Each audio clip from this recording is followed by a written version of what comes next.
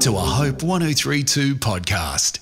There is no fear in love, but perfect love drives out fear, because fear has to do with punishment. The one who fears is not made perfect in love. 1 John chapter 4, verse 18, from the New International Version. Have you ever worried that you would disappoint someone you love? Maybe you made a mistake and feared they would punish you by pushing you away. Maybe in the past you've experienced conditional love from someone whose love and acceptance of you was only on their terms.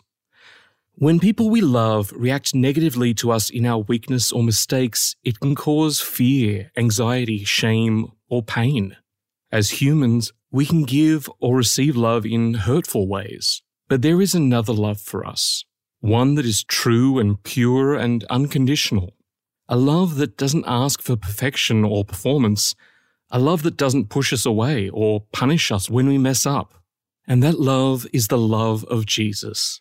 There is no other love that is as pure as the love of Jesus. There is no other love that is as selfless as the love of Jesus.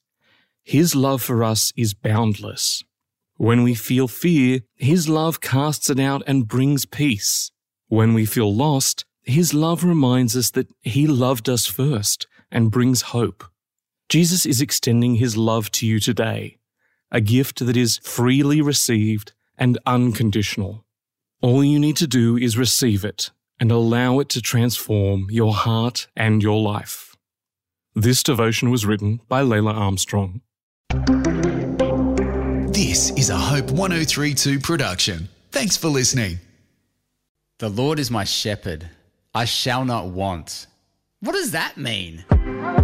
The Psalm 23 podcast with me, Ben McKecken, and theologian David Honey is a limited series podcast where we dive deep into the world's most famous psalm.